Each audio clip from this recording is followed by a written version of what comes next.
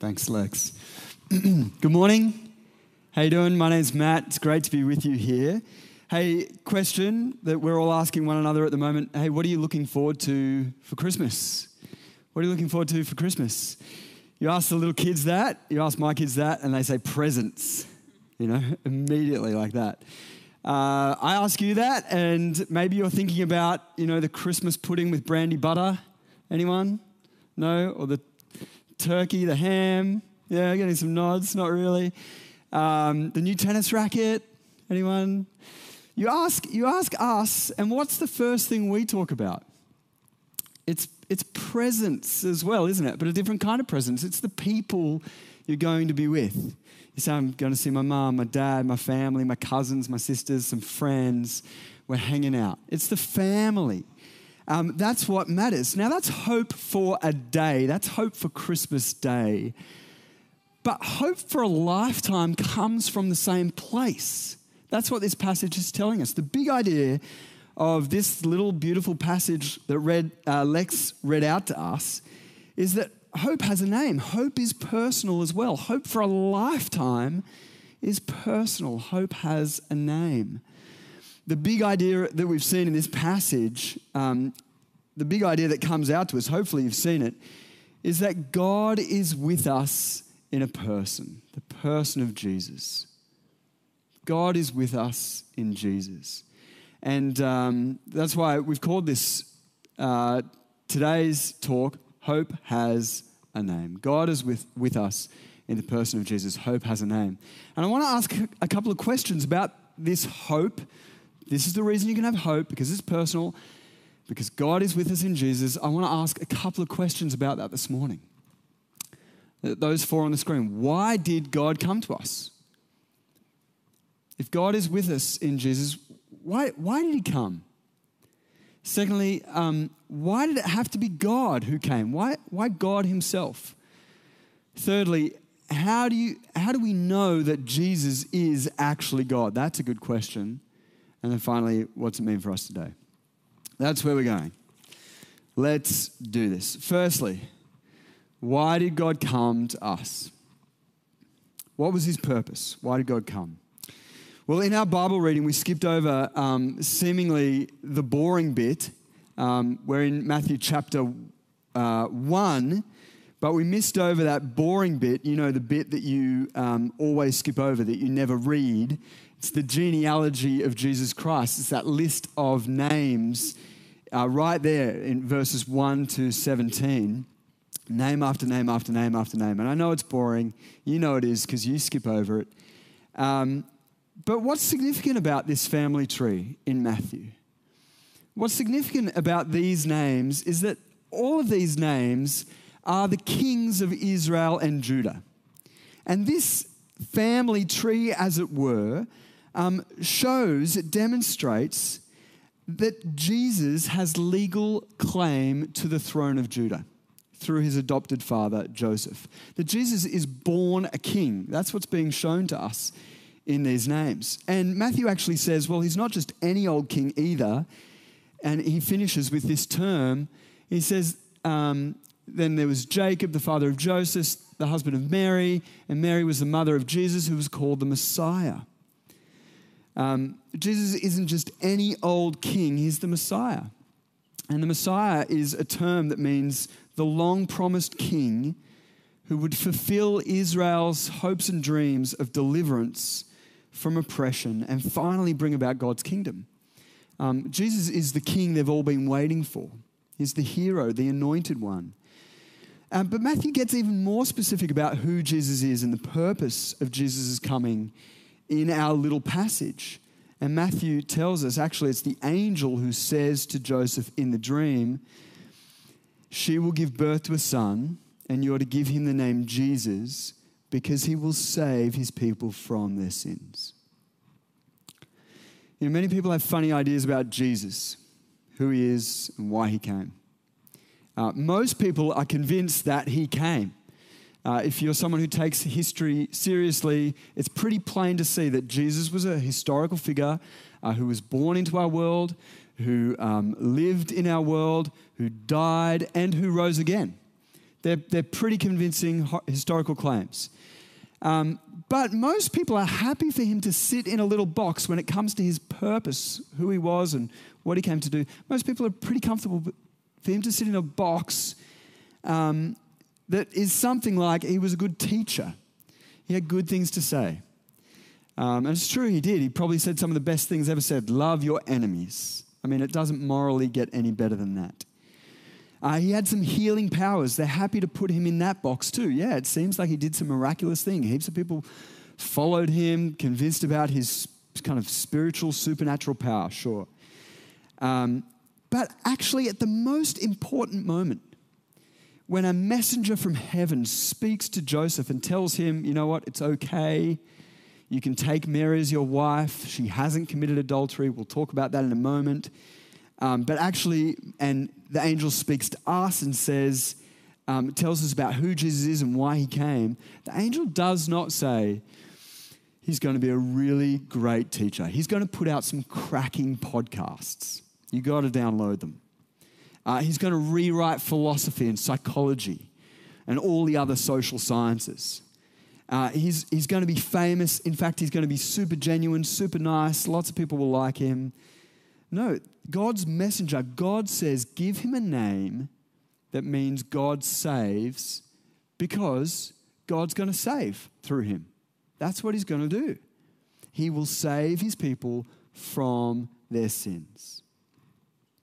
I don't know whether you've ever wondered, why did God choose the name Jesus? Jesus is just simply the Greek form of the Hebrew Joshua. But Joshua means Yahweh saves. Yahweh is Israel's personal name for God. This is their God. And it means he delivers, he saves. Yahweh is salvation. Now, I've named a couple of kids myself. Here's 2 kids that I've had the privilege of naming. And when a parent comes to name a child, there's a couple of things a parent thinks about. The first should be, can other people say their name? I have failed on both accounts. I'm sorry for you. Even when we spell it, it's hard to say. The second thing you think about is the meaning of their name. What do you want people to think about when they think about your child? And you use a name to do that. Who's that name going to remind that person, the friends and family of and the people around them of? Who do you want that child to, when they think about their name, who do you want them to be reminded of? What do you want them to be reminded of? We named our child after an obscure theologian and a Viking. Go figure. But think about this for a moment. God is naming this child. God steps into Joseph's life. He interrupts Joseph's sleep, heaven forbid, to say one thing, really. To say, hey, buddy, I know you'd love to name your child, your adopted son, Mary's child. I know you'd love to do that. That's your right in Jewish custom and culture. It's your right.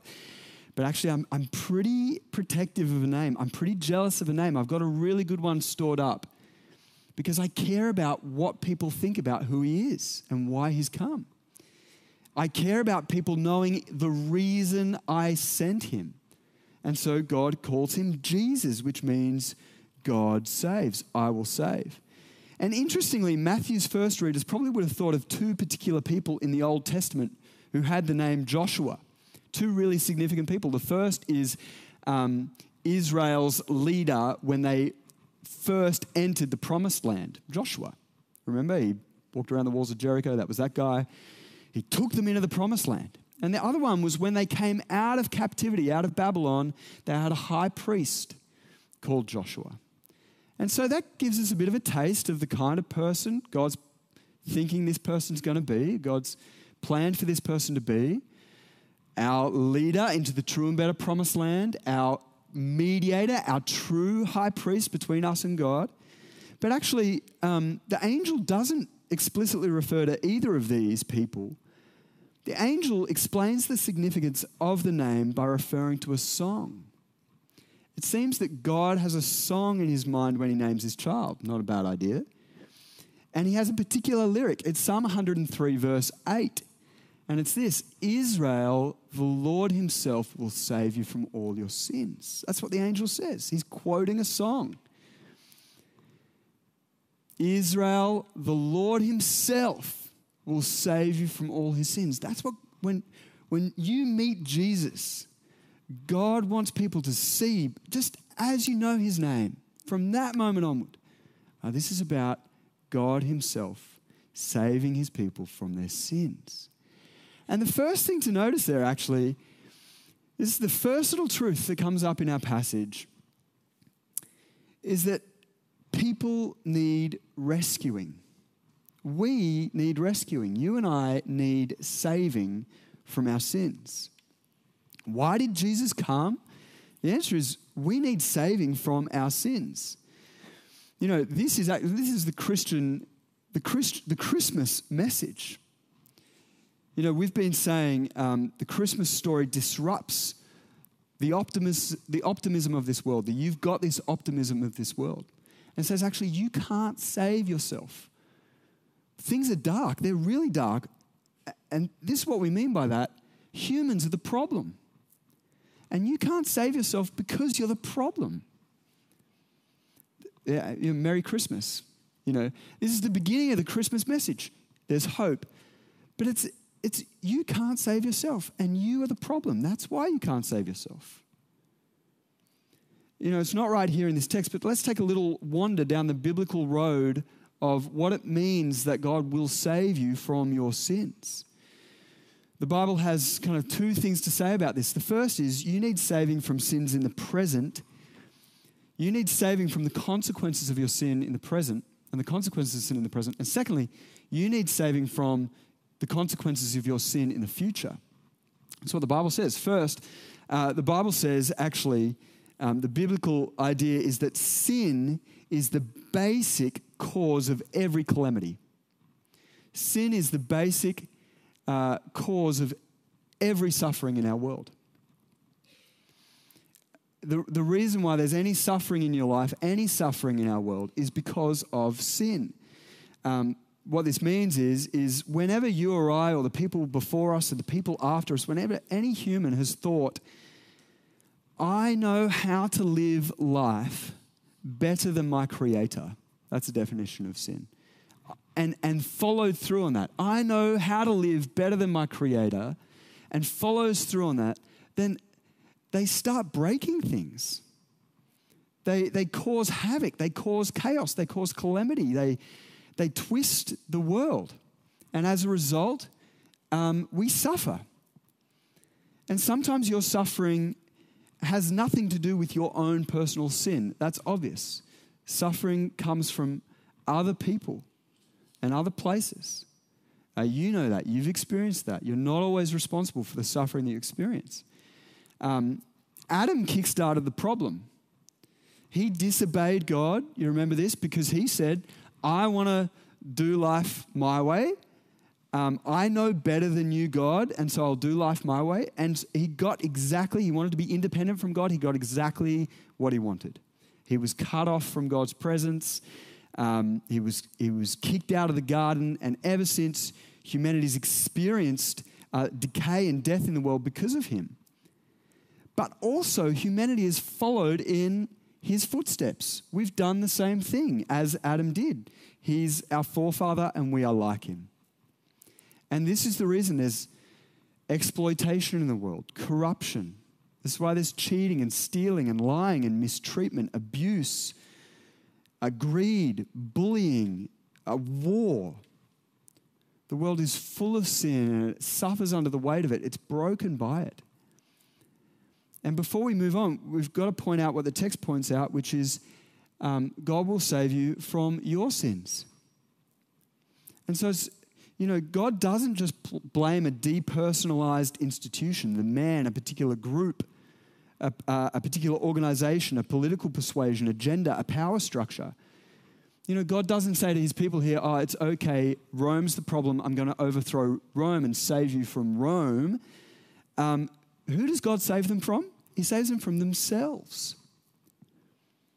He doesn't just blame your parents or your friends for your problems. You and I are at the heart of this text, at the heart of the problem. Did you know that your sin, your own rejection of God, creates problems in your life for you? I mean, you probably know that. most sin in our life backfires on us. It ends up hurting you. And the truth is, you won't just be punished for your sins, you are often right now punished by your sins. There's a great little illustration for this. I've been listening to a lot of Harry Potter lately, living the dream. This is what you do when you live the dream, right? You read Harry Potter. And there's this great moment where Harry is teased by his arch rival Draco Malfoy. You know Draco.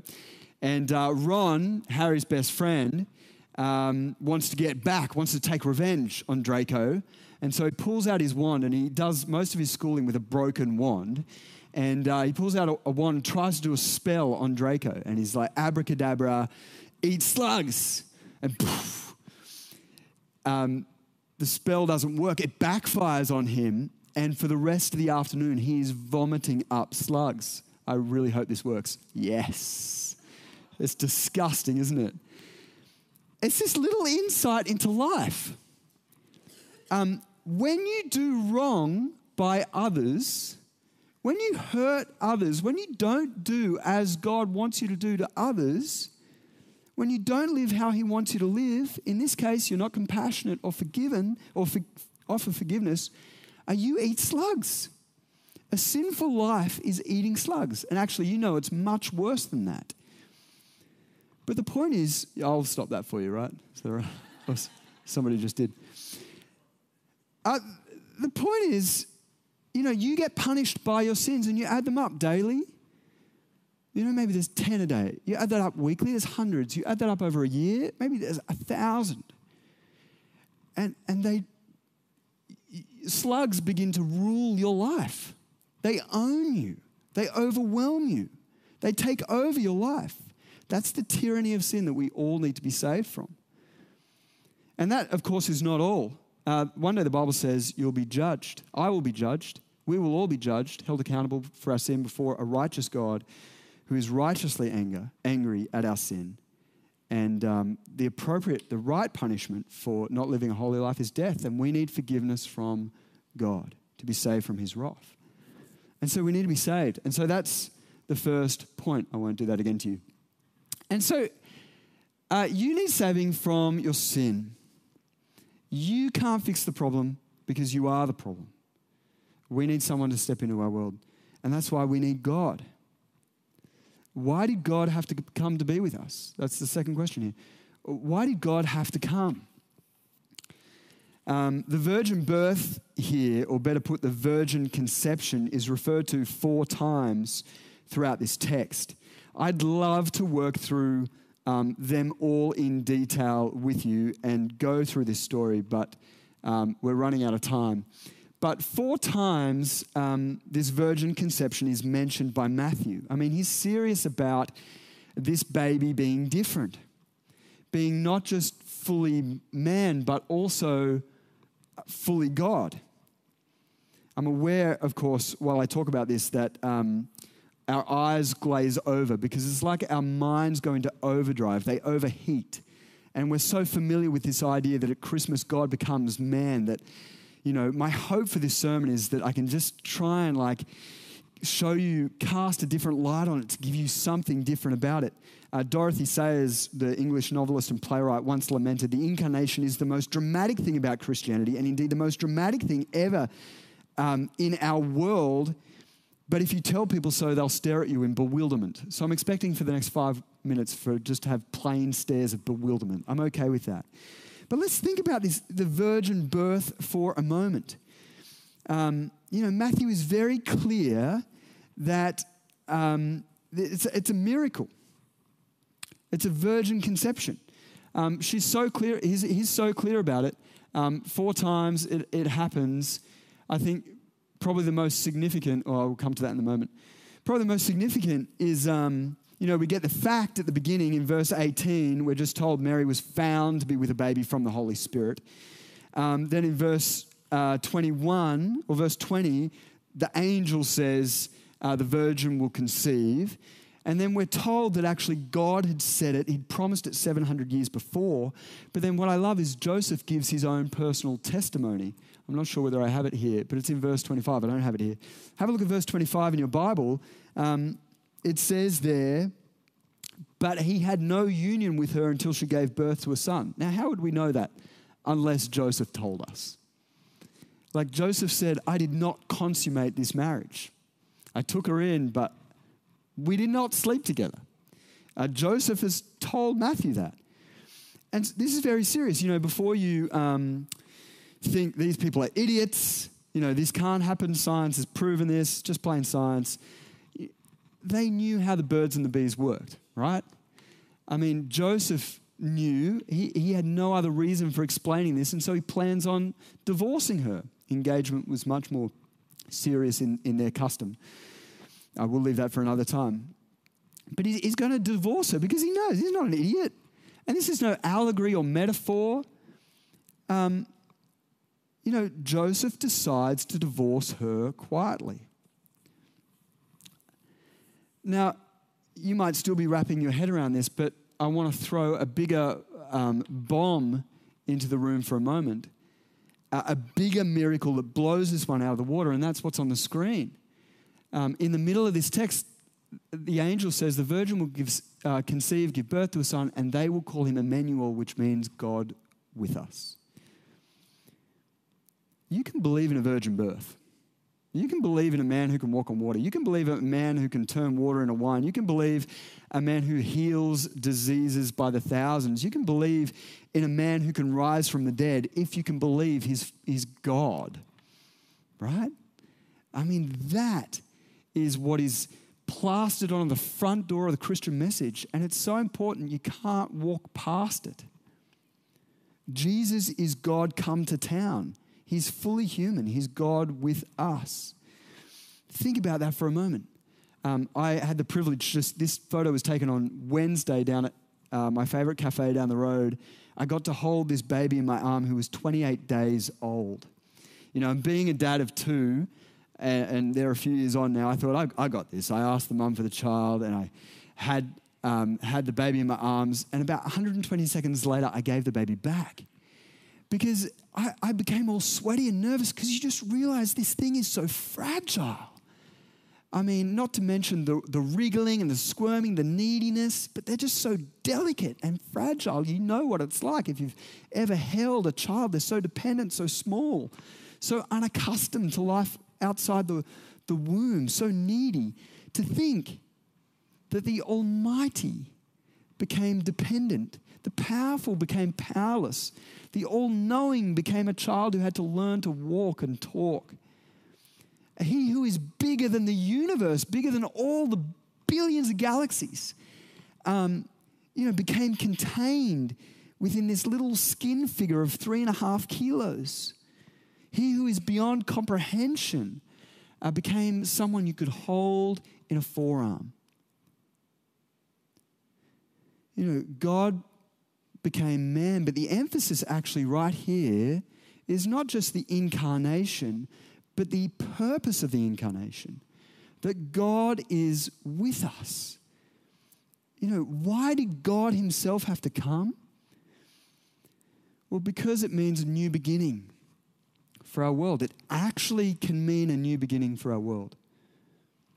We love new beginnings. If you didn't pick it up in the introduction, I'm looking forward to a new tennis racket for Christmas because it means a new beginning for my tennis game. Toby last week, talking about his long service leave, said, I'm looking forward to having a new beginning when I come back. I'm looking forward to going away, being refreshed, and he's hoping for a new beginning for whatever God has for us as a church when he comes back. But here's the thing, if Jesus really is God with us, there's the opportunity of a whole new world, a whole new creation, a whole new humanity. That's why it had to be God with us. Because someone who is different can come into our world and change the system. He can live differently and do differently. Someone outside of us.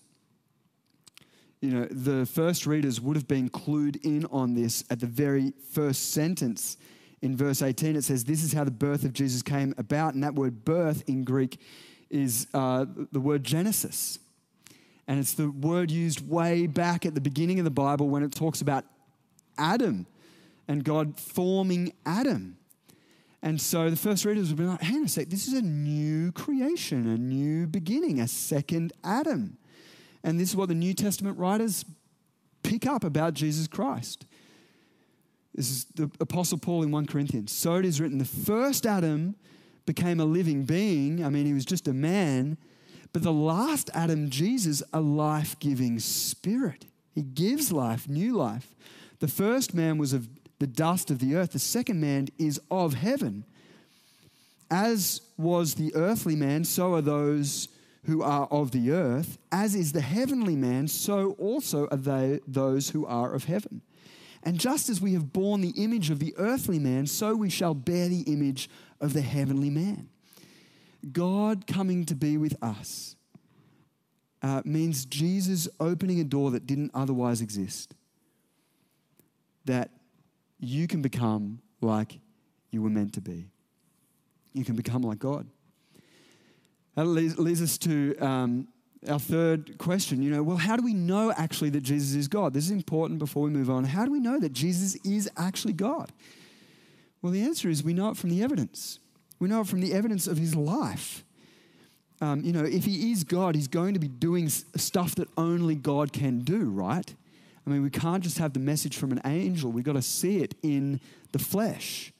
And this is what happens. There's a great moment later in Matthew's gospel where actually one of Jesus' childhood friends, John the Baptist, is put in prison. And so he's heard a bit of Jesus' teaching. He hasn't seen what Jesus is up to. And so he asks his own disciples to go and find him and ask, should we look for anyone else? And where am I? Oh yeah, go back. Woohoo, this is fun. I didn't put it in here. I'm just going to read it to you before we get to point 4. And he says, he's John, who was in prison, heard about the deeds of the Messiah. He sent his disciples to ask him, are you the one who is to come, or should we expect someone else? This is Matthew 11, verse 4. Jesus replied, go back and report to John what you hear and see, the evidence. He says, the blind receive sight. The lame walk.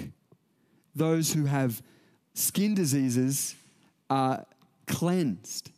The deaf hear. The dead are raised. And the good news is proclaimed. How do we know Jesus is God with us? Jesus was the beginning of the new beginning. He kickstarted what one day he will come back, and we look forward to at Christmas.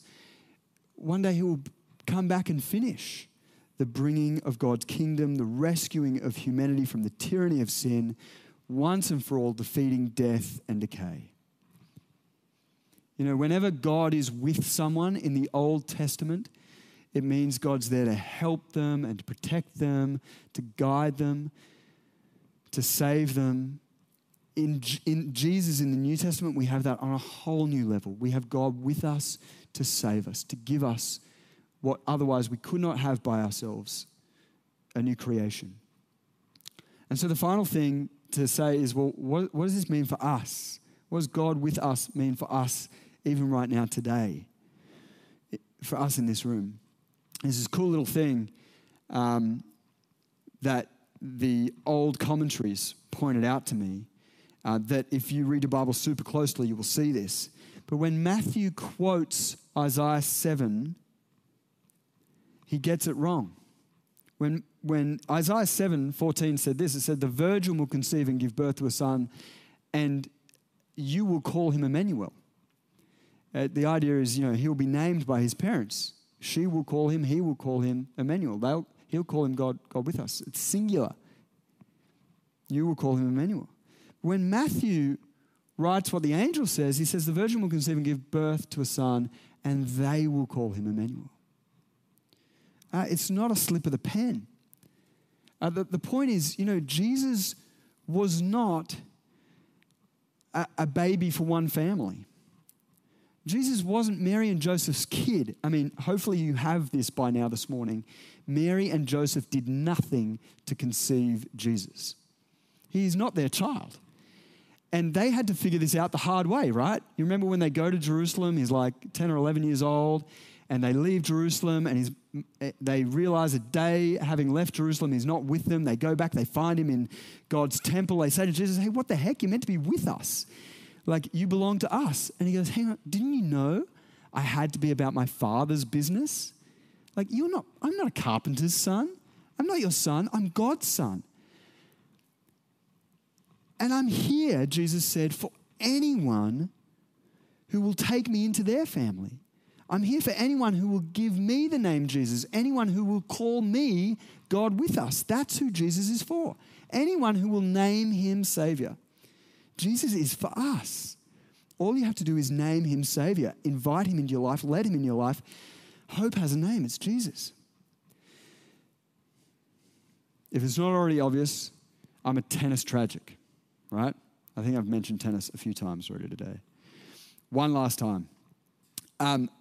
I will never use this stage to throw someone under the bus. That is not what this pulpit is for. But I will speak to this person's professional decisions to make this point. It was all over the news yesterday as I was driving the car. But Nick Kyrgios has pulled out of the Australian Open due to injury again. And I think Nick Kyrgios is a metaphor for humanity at the moment. He's a metaphor for human society, for even our cultural moment. Nick is this guy who has so much potential. I've seen him in Zetland shops, right? I was a bit scared he was going to walk into the room today. This is why I'm not throwing him under the bus. I'm throwing a professional decision that he made under the bus.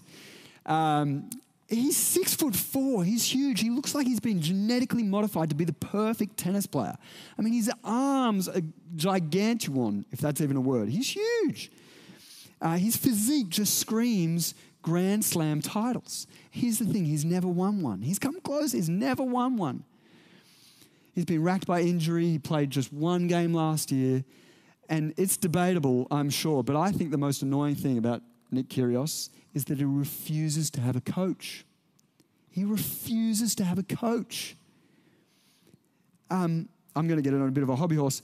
It's such a shame. This guy could be so good, but he refuses to let anyone into his life to show him his mistakes, show him how to hit a ball properly, show him how to swing his racket, show him where to be on the court, tell him right from wrong.